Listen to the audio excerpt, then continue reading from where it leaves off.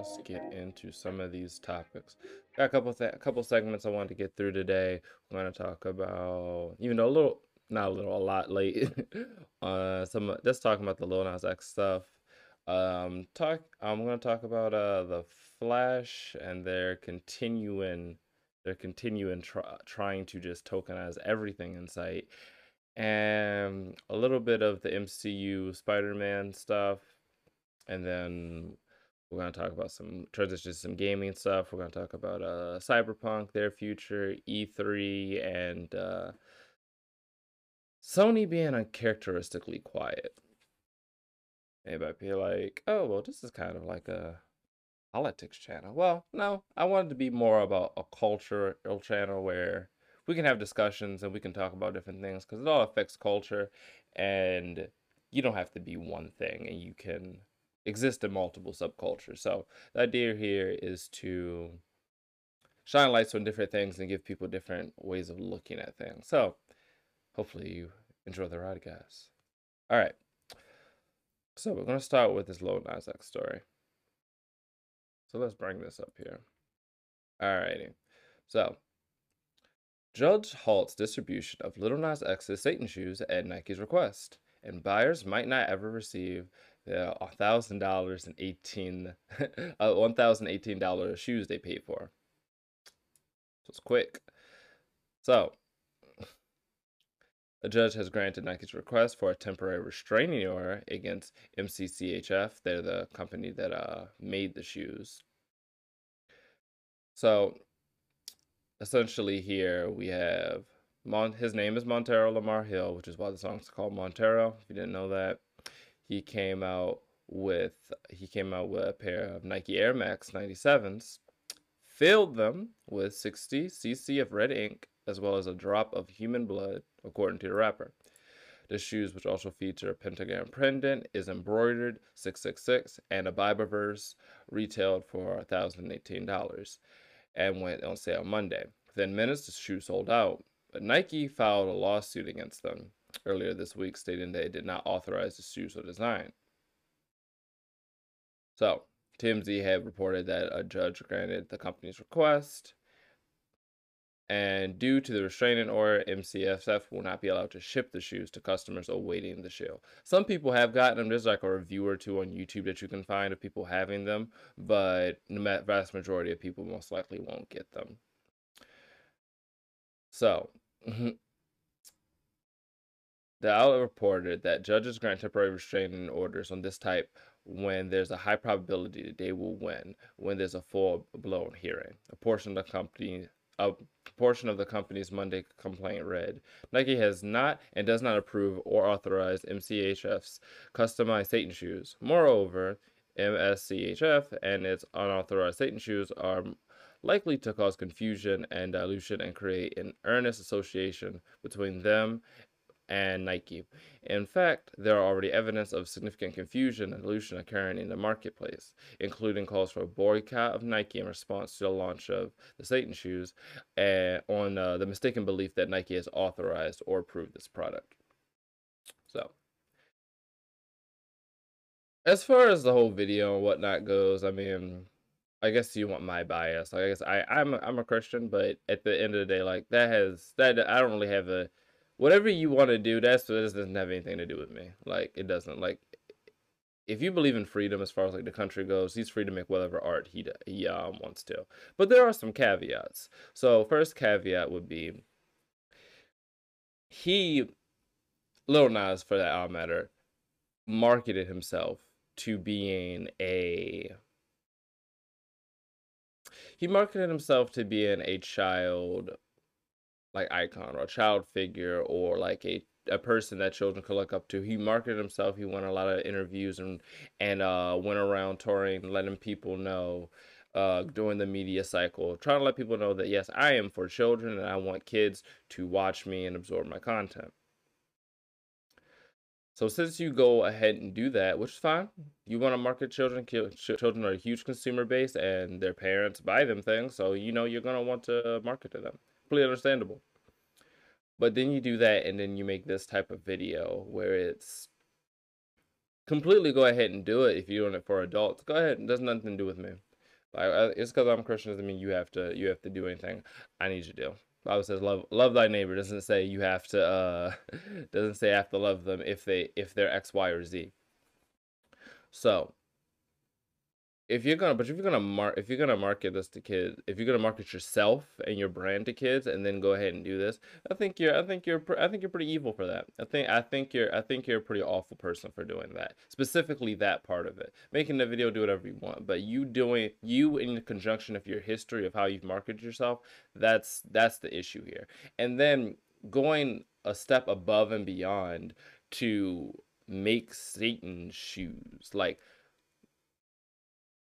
if your goal here was to say, oh, people were mean to me when I was a little boy and they said I was going to hell, so I wanted to put something in their face and just make them all have to watch it and everybody talk about it, so that way they can be mad and they can stay mad. Like, if you want to do that, fine, whatever. But sending out shoes with an actual drop of blood in them, like, that's just OD. That's just over the top, dude. That's just so extra. Like, for what? Like, did you really have to go that far?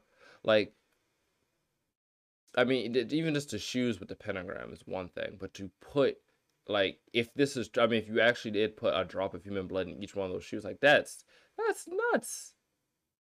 Like, for what reason is that even something you're gonna consider? I think it was entirely it was entirely too much that you were doing. You didn't have to go that far. And if you're mad that people said things about you that you said that you believe aren't true, or saying that no, I'm not going to go to hell because of these things, or if people made you feel bad for your sexuality preference, I don't think the best way of getting back at them is by proving them right. I think you try to, when someone says something about you that is not true, or you know that's not true and that's not who you are, or if you are not interested in that opinion, you go prove them wrong. You don't try and prove them right. But that's gonna be just all I wanted to cover for that. The next segment we're gonna get to is gonna be the tokenizing of another Flash character. If you're not familiar, CW, the Flash show, has a history of tokenizing characters. And the last one we saw was with Iris West. So I get that pulled up for you here. So see right here, you see this is comic book Iris West, and this is the Flash CW Iris West. Now, I don't know if there's a difference. I don't know if you can see a bit of a difference. Maybe is it oh, the lipstick is different. Like, she's white. She's a redheaded white lady. Brown, dark brown hair, black woman. For what reason? For what reason? Like, it's one thing if you want more black characters or whatnot, they exist. Stop taking traditionally white characters, especially redheads. I don't know what, especially DC has against their redheads, because they tokenize Batwoman as well. There's a black Batwoman now for her show. But why not just, if you want more black characters, take some of your underutilized black characters and do more with them, instead of just changing them around? Because if we just say, oh, what if we just change Cyborg to a white guy? Yeah, I'm pretty sure riots would start that night. As it was being written in the page, riots would start that night. So it makes no sense. But what we're talking about right now is going to be the Jordan Fisher joining, and he's going to be Bart Allen. Bart Allen, aka Impulse, is again a redhead little white boy. What does Jordan Fisher have to do with that? Jordan Fisher is a black guy. Let's see if they have a picture here. Jordan Fisher, see him right there? See this guy right here? This guy right here. See this? You see these? You see these pictures of this guy? Yeah, he is a black guy. What does this have to do with why are you changing these things? Like, I understand people want, I don't really understand it. I understand it, but like, I don't agree with it. But I get that people want representation or to see themselves or whatever. But when you force it, it's not natural, and it doesn't mean anything. It's cheap, it's hollow. So, for instance, like, and I can use a Marvel character here because I'm really excited for this character. So, for instance,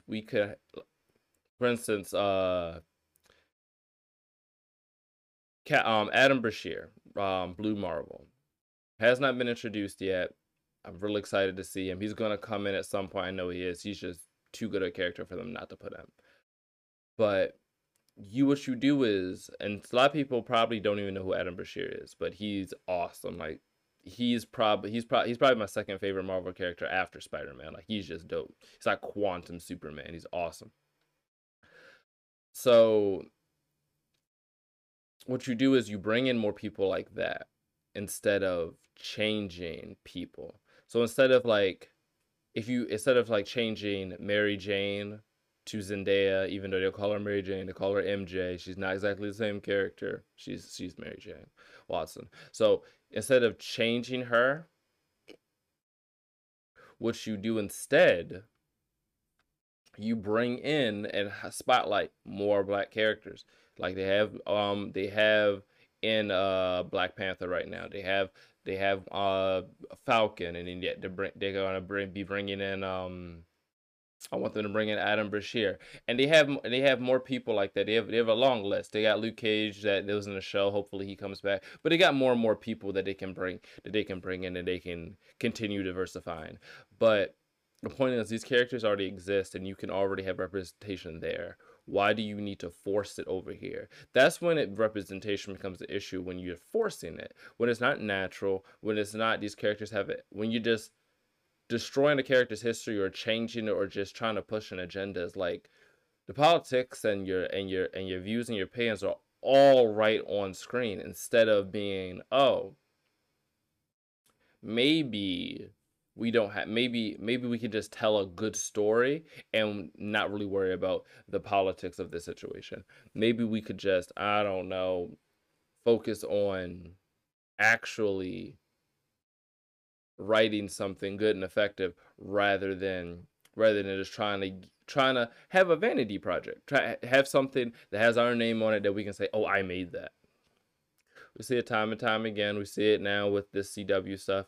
We see it with stuff like Captain Marvel, where they just hyped her up, gave her infinite binary. Anyone who's actually read Captain Marvel comics knows she's not that strong all the time. That's a binary form that she has, that she just constantly has, and that just is something that is really hard for her to have at any one time. They keep forcing her down our throat to just, when things don't work, let them fail and then try other things and be original. What they're doing here is trying to rinse, repeat, recycle, and not actually try. And it's lazy and really unfortunate. So that's going to be that segment. I'm going to move on to, I want to talk a bit about Spider-Man. Spider-Man is going to be something interesting here. So let's go ahead and just check out this tweet. This is going to be a pretty short one here. So we have Spider-Man No Way Home news. The future of the MCU Spider-Man is on Netflix. After 2022, any Spider-Man movies will be streaming exclusively on Netflix after their theatrical runs. So what that means, if anyone was confused, the future of the MCU Spider-Man is not looking good for the fans of him. I'm a fan of Spider-Man. I'm not a fan of MCU Spider-Man, just to make the distinction. So what we see there is that obviously Sony still has the film rights, right? Sony still has the film rights. So there's probably, so most likely some issues there, some contentions there with that being on Disney Plus, and if they want them to have that, and how much control does Sony want over that. There's a contention there, obviously. But then we also, if we look at the greater picture of things, of how that stuff's looking, we know Tom's contract is up.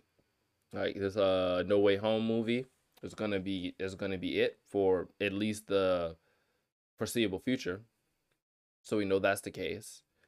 And after the No Way Home film is over, I don't see him coming back, at least not for a while. There's going to be some type of restructuring of Spider-Man, at least as we know him, in the MCU after that point. Do they bring in Miles Morales, which might be the case, maybe, because we already know he exists in the universe as of Homecoming. We already know he exists, but it's going to be interesting to see where they go here. We see they're not going to be Disney's not going to have it on their streaming service. The contract is up. I'm sure it was going to have to be another talk, more multi-million-dollar deals to keep him over there, and Disney may have gotten the life out of him that they wanted. Like they got a couple Avengers appearances, crossover appearances. They got 3 movies out of him. I wonder what they're going to want to do with this moving forward, because I don't see at least Peter Parker in the capacity that he is now in the MCU going forward. We're gonna see at the end of No Way Home some type of death, reshuffling, like moving away. There's going to be something as to why he is not going to be appearing in the future of the MCU, at least for the time being. He may very well come back, but they're gonna most likely end that movie leaving room for him not being in the future. I could be wrong, but we're gonna have this video as proof. When the movie's out, when we watch it, we can come back to this and we can see, all right, let's see how right he was. But that's how I see this going. And honestly, it's kind of for the better. I want them to give another honest try at Spider-Man, just because, just now that Iron Man's dead, can we get just Spider-Man? Can we just have Spider-Man? That'd be nice. I'd appreciate it. All right, so on to gaming news is going to be the next segments. We're going to talk a bit about some Spider-Man stuff, some Kotaku stuff, and some Sony things. So let me get this pulled up for you guys. Alrighty, so after Cyberpunk 2077, CD Projekt promises better marketing. CD Projekt has learned from the Cyberpunk 2077 misstep. Have they now? Have they now? So they're taking a lesson from the marketing campaign to heart. In a new strategy, they're promising multiple changes, and they want to focus on shorter marketing campaign and better managing expectation for what the game will look like at launch. So again, the marketing campaign of CD Projekt of Cyberpunk 27 was again 8 years, and CD Projekt goals for marketing in the future is to properly manage expectations across all platforms. So not to build up considerable hype. That's what that you can't meet. That's probably a good goal. So the senior vice president Michael Nowosky appeared during the pre-recorded strategy video on how CD Projekt Red can avoid mistakes in regards to marketing it had in 2077. So they're going to be regarding gameplay and elements like full life pass, the 24-day NPC life cycles. They ultimately didn't make the final version. Perhaps most glaringly, CD Projekt Red didn't share what the game looked like on non-PC hardware. So all of this will change apparently. We'll see. As the marketing campaigns will be shorter. I mean, shoot, even if you half the time, that's still 4 years. So yeah, much, much, much shorter will be good. And the company says it will wait until the games are close to launch before showing things like trailers, demos, and going in depth about mechanics.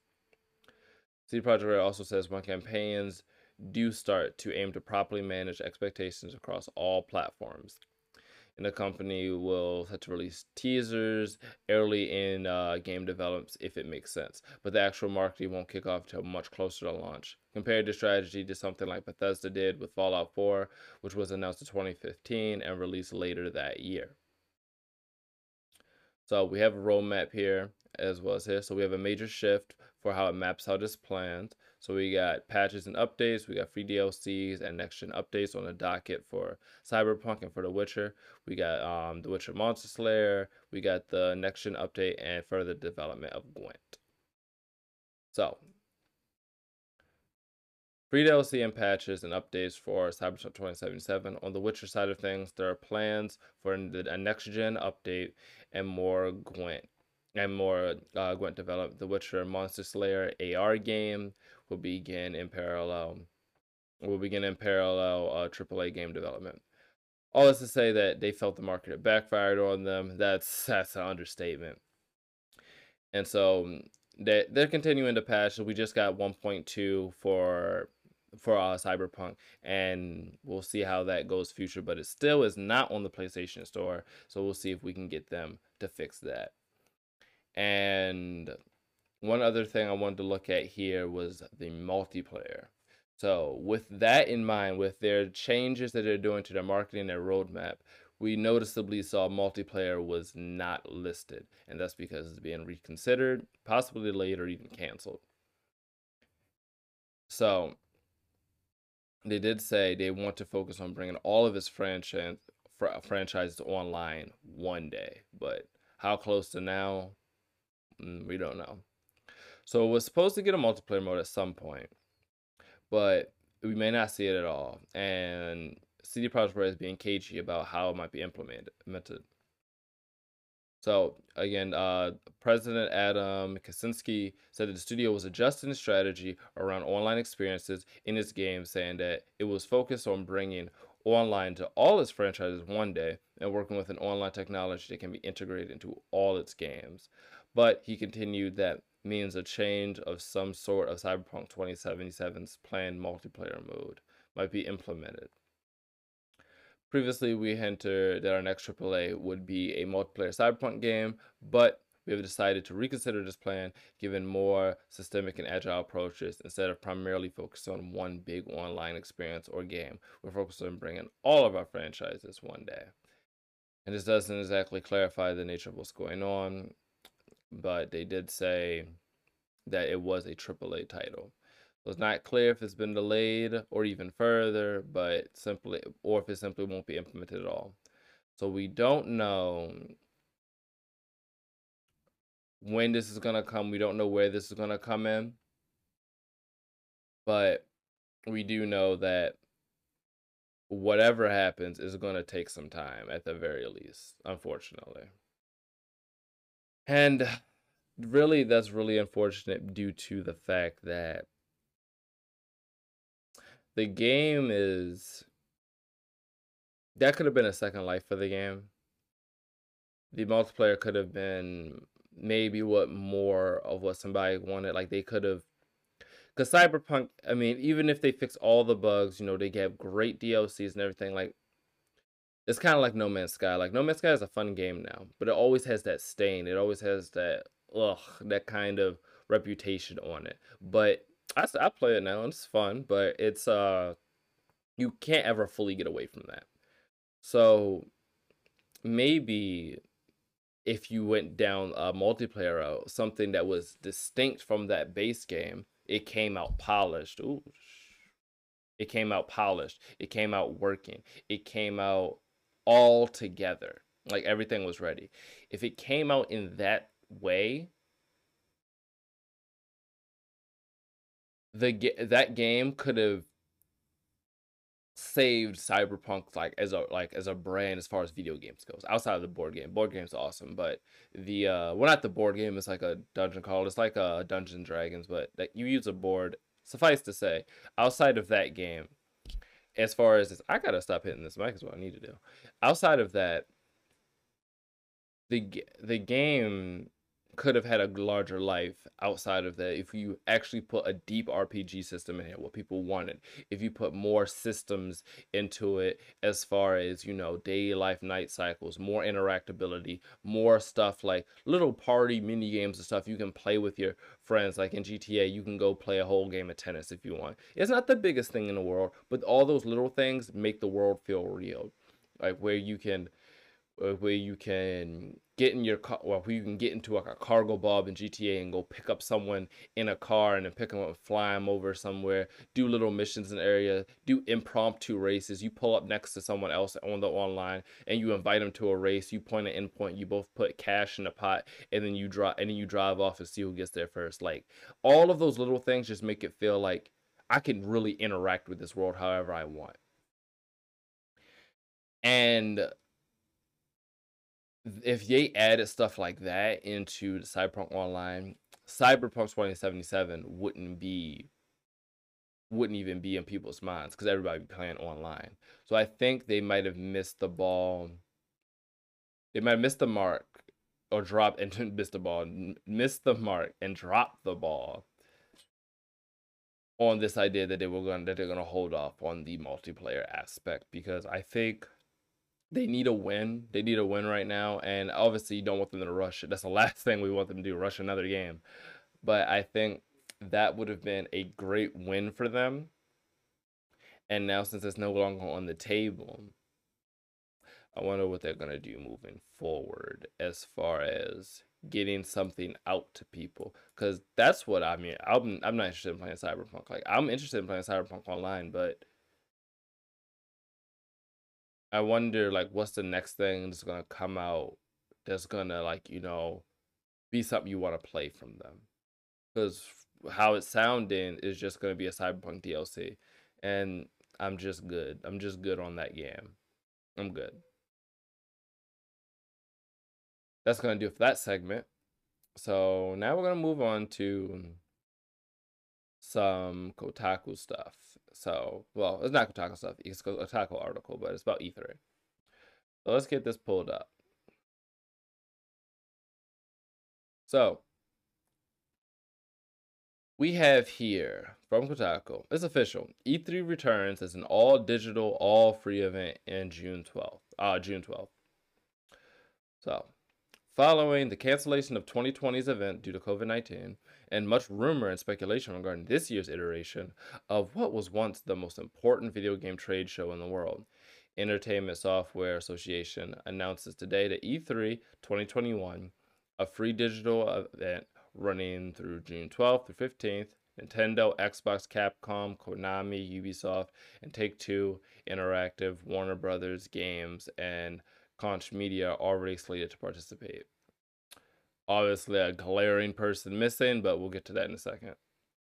The good news is that it's free for everybody. The other good news is no one has to fly across the country.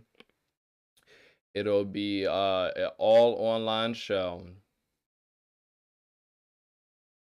And it'll be an all online show, and most of us all watch it online anyway. So it'll be basically every other show for most of us. So the other events will still happen around E3, but the other digital events, but we'll also have E3 2021, a show that will connect developers and publishers digitally with fans around the world. The official ESA announcement doesn't hint at what such a digital show will look like. We're guessing that will look a lot like trailers and pre-filmed interviews with industry insiders, which from the Great Destroyer takes, whichever form the Great Destroyer takes. Kotaku has confirmed that the event will be completely free for attendees with no elements whatsoever locked behind a paywall. For more than 2 decades, E3 has been the premier venue to showcase the best the video games industry had to offer. So, with that out the way, I wanted to point out a couple things. Obviously, we have the glaring elephant in the room. Sony is not slated to be there. Most likely, they won't be there. They could have us behind the scenes say, "Oh, we're actually going to be here." I don't see it. Honestly, especially since it's online only, I think that Nintendo and Xbox only agreed because they're like, we were gonna do a treehouse and a Xbox inside Xbox, I believe, is that what they call their state of play? Because Nintendo has Direct / Treehouse, and PlayStation has their state of plays. I believe Xbox has inside Xbox. But regardless, everybody has their own online show now. So these guys probably just like, oh, we'll just publish it there. Sony is just not interested in it at all. And I really can't blame them, just because the idea of E3 is a competition between all of these guys, right? Who has the best show? Who had the best booth? Who had the best venue? Who brought the most games? Who had the best energy? Who structured the show the best? Who had the best mix of developer interviews and talking and gameplay and showing games? That's always what's talked about. But if Sony just does their own event, like they have been doing, like their State of Plays, and Nintendo does their own events, everyone does their own events, you're just looking at the games and looking at what they have to say. You're not focused on all the extra noise. And I think that's why something like E3, this is gonna be like the last E3s. Like maybe not the last, but it's gonna go the way of the dodo, just because this is not feasible anymore. Like these companies can make their own events, and most likely for cheaper. They don't have to share screen time with people. They can customize and decide how they want everything to go from top to bottom. They can have these events whenever they want. It doesn't have to be when E3 decides to take place. So when you have an option that, oh, I can do whatever I want whenever, or I have to fit into a schedule, pay to get to a good schedule, and then have to do it in this time span, what's the better option? So yeah, it sucks, I guess, that Sony's not going to be there, but I don't think that means Sony doesn't have anything to show before or after around that time. There's going to be something Sony's going to show in those summer months of like June and July and whatnot. So we'll see what they come out with, but it is interesting that everyone is basically deciding to go, but Sony. There are some other people not coming, but Sony's obviously the biggest one. But, keeping with the Sony talks, I want to talk about how Sony, in this way, with the E3 stuff, is not is more forward thinking, but in other ways they're not so forward thinking. So let's move on to the next segment, and this is going to be all about Sony. So Sony claims it was the MLB's decision to put baseball on Game Pass. So if you guys are unfamiliar, Game Pass is a service. Essentially, if you play a PlayStation or you play any game, essentially you have a subscription so you can play online. On top of that, you also get free games every month, and then on top of that, you can stream games, and you can download them to multiple devices, TVs, computers, phones, and the system itself. So that's Game Pass. Sony, they don't exactly have a competitor to that. They have PlayStation Now, which is a collection of games that you can stream and whatnot to PC and consoles. But their online service is a different subscription. They have something called the PlayStation Plus collection. It was a collection of like higher tiered PlayStation first party games. They don't really put their first parties into PlayStation Now, especially not the new ones, which Game Pass does. So there's a bit of a difference in the value proposition that Xbox has that Sony doesn't have. And in the latest thing, we see that the MLB, Sony makes the game MLB The Show. And what we see here is that the MLB has made it so that Sony they still made the game and they still want to collect the revenues for it, but they made it so that way they had to put it on Xbox's platform. And then the MLB decided to release it on Game Pass, which means day one, if you're already subscribing for Game Pass, you can download MLB The Show. You don't have to pay $70 that Sony's going to charge for it. That's a big deal. Let's look down a bit. So Xbox announced last week that PlayStation Studios title will be free to Xbox Game Pass subscribers on its release date. The move is surprising since the game was developed by Sony's San Diego studio and will be released on the PS4 and PS5 consoles for $60 and $70. Now, in a fresh statement issued at Inverse, Sony claimed the decision to release the show on Xbox Game Pass was the MLB's decision. As a part of the goal for this year's game, MLB decided to bring the franchise to more players and baseball fans. A PlayStation representative said the decision was a unique opportunity to establish the MLB, the show, as the premier brand for baseball video games. Sony was already urged to adopt multi-platform release strategy for the show as part of a multi-year extension to the MLB licensing deal signed in 2019. So when that licensing deal came up, MLB was like, hey, look, here's what's going to happen. Either you put this game on other platforms so we can make more money, or we're going to let somebody else develop it and it'll go on other platforms regardless. So do you want to be making the money for it, or do you want someone else to be making the money for it? Because it's going to go on all platforms regardless. It's just your involvement in it. So when you have that type of deal in front of you, you really don't got too much of an option. So, the MLB, the show series of baseball games started in 2006. It's always been exclusive to PlayStation platforms going back to PS2, PSP, and the 2021 edition is the first time it's been on a non-PlayStation system. And the addition of it going on Game Pass is significant because PlayStation's previous comments about subscription models for new gamers. Speaking to Industry.biz, in September last year, Sony Interactive Entertainment president Jim Ryan claimed the subscription-type model will be unsustainable for PlayStation Studios because it often sees its game budget grow to well over $100 million. We have had this conversation before. We are not going to go down the road of putting new release titles into a subscription model, he said. These games cost many millions of dollars, well over $100 million to develop. We just don't see that as sustainable, he added. We want to make games bigger and better, and hopefully at some stage more persistent. So putting those into a subscription model on day one for us just doesn't make any sense. For others in a different situation, it might make sense, but for us, it doesn't. We want to expand and grow our existing ecosystem, and putting new games into a subscription model just doesn't sit with that. Now, continuing on this road of the MLB, we're going to go over here.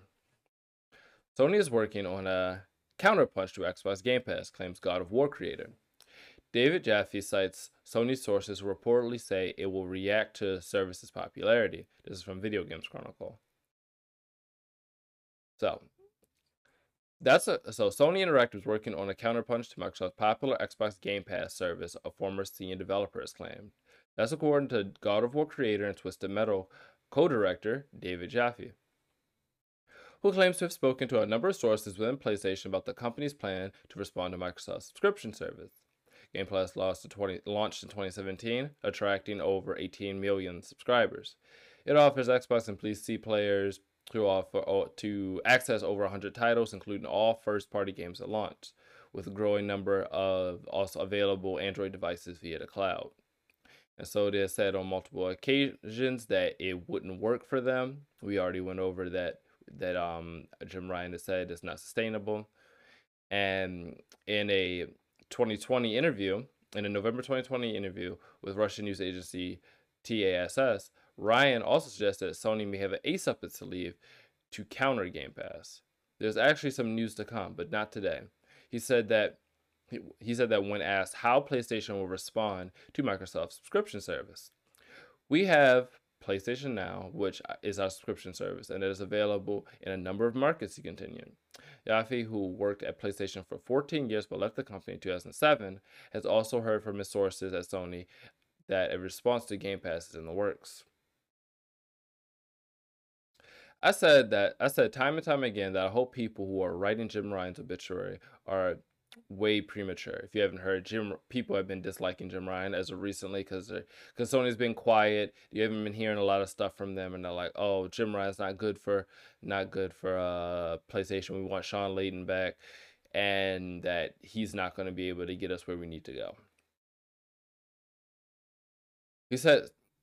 So we had the guy on the show yesterday that made the petition to fire Jim Ryan. And I was like, dude, that's way premature because Jim Ryan doesn't owe anybody. Sony doesn't owe anybody. The truth about what's coming is what the counterpunch to Game Pass is.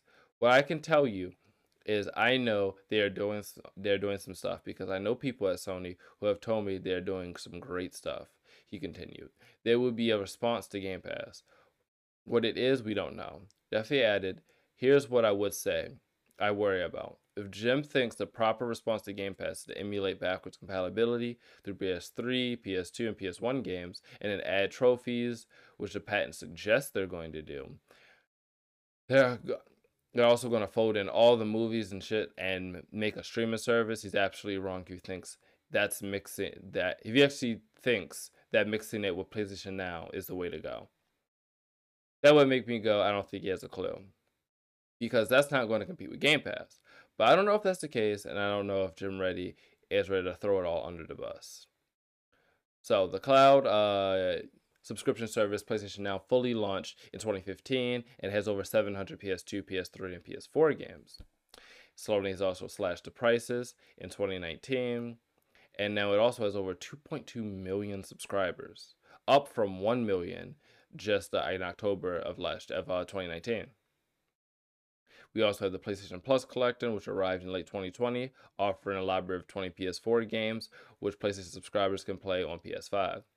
And asked in November if there were plans to grow the collection, which currently consists of 10 first-party games and 10 third-party ones. Ryan told GQ Sony is taking a wait and see approach, and Sony will have given away 10 free games this spring as part of its Play at Home initiative, including first-party title Ratchet & Clank and Horizon Zero Dawn. So, with all of that out the way, I wanted to talk about this because we can see how things might be not progressing in a way that is going to make sense as far as markets. So if we talk about the market, if we talk about, private exchange and competition, we can all, some people really love their physical games and never want digital media. Doesn't matter. Digital games are the future. People are moving closer and closer to a digital feature. It's more convenient. It's more convenient, cost effective. So just because you might not like it doesn't matter if it's more convenient and the larger market likes it. Our personal feelings doesn't matter to a market.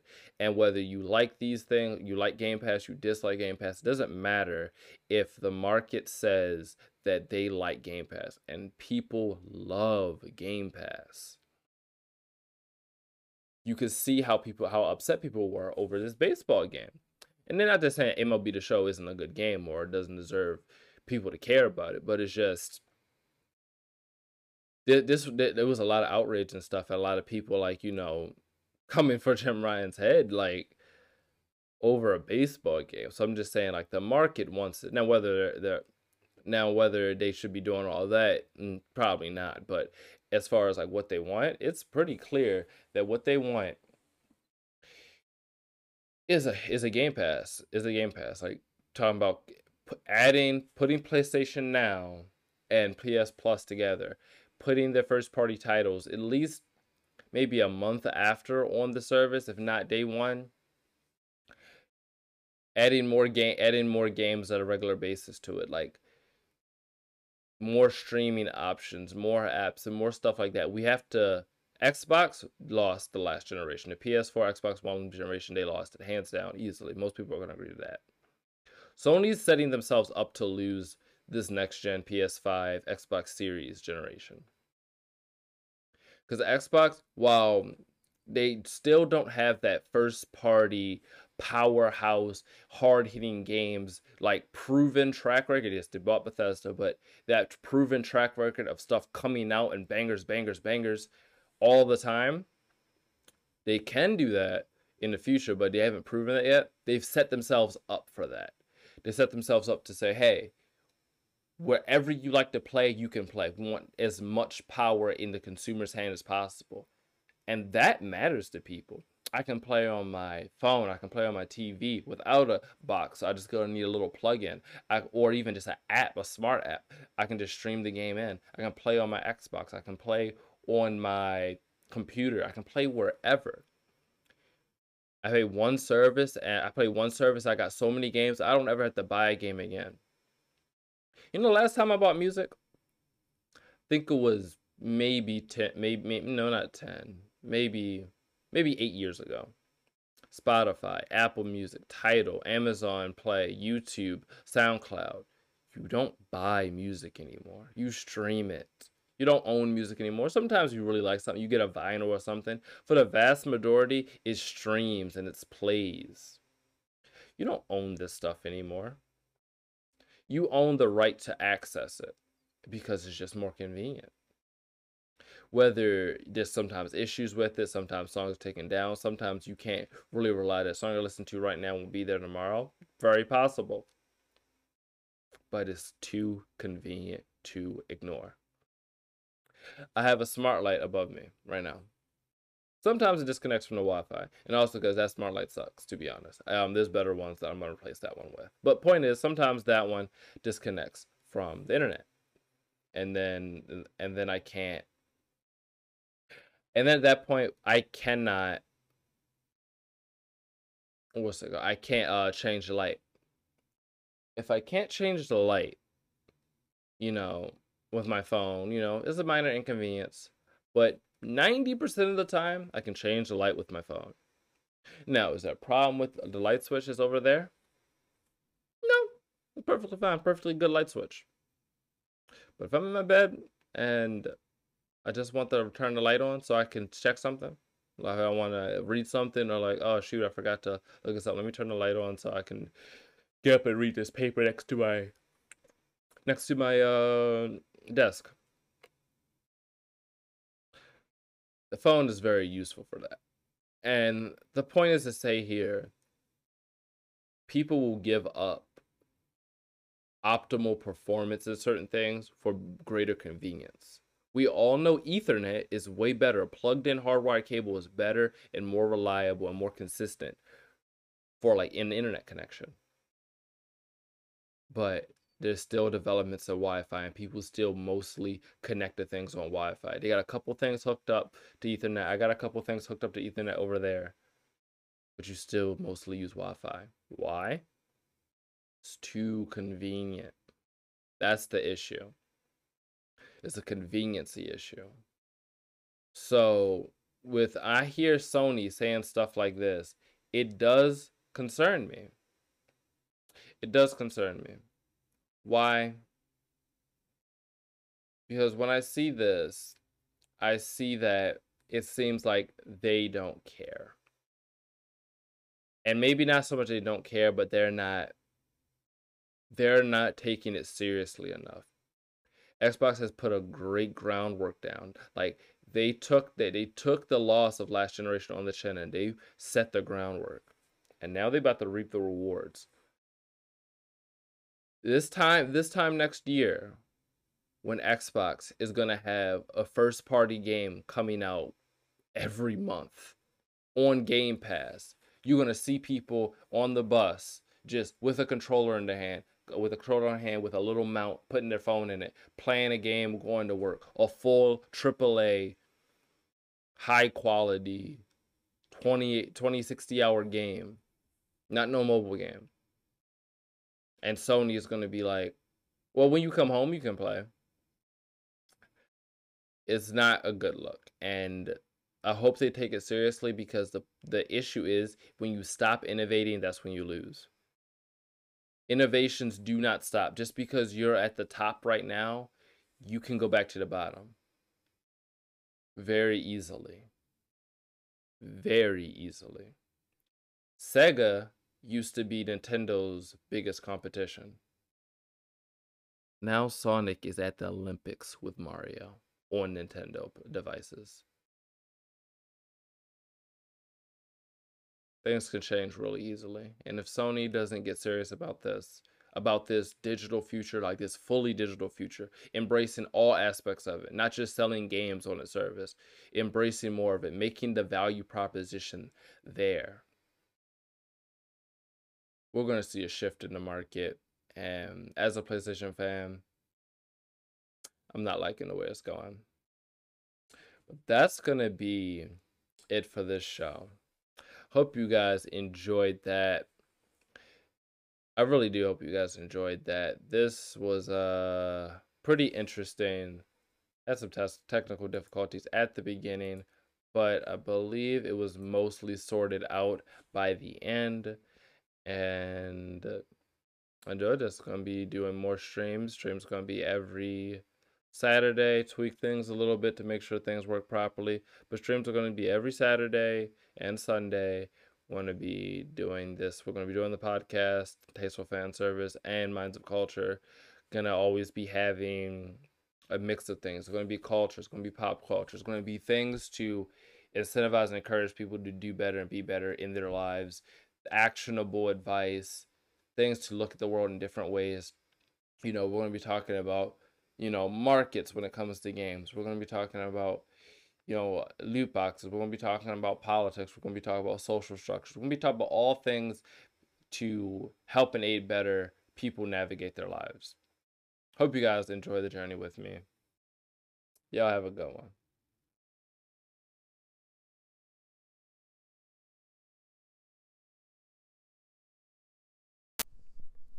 Thank you for listening to this episode of the Tasteful Fan Service podcast.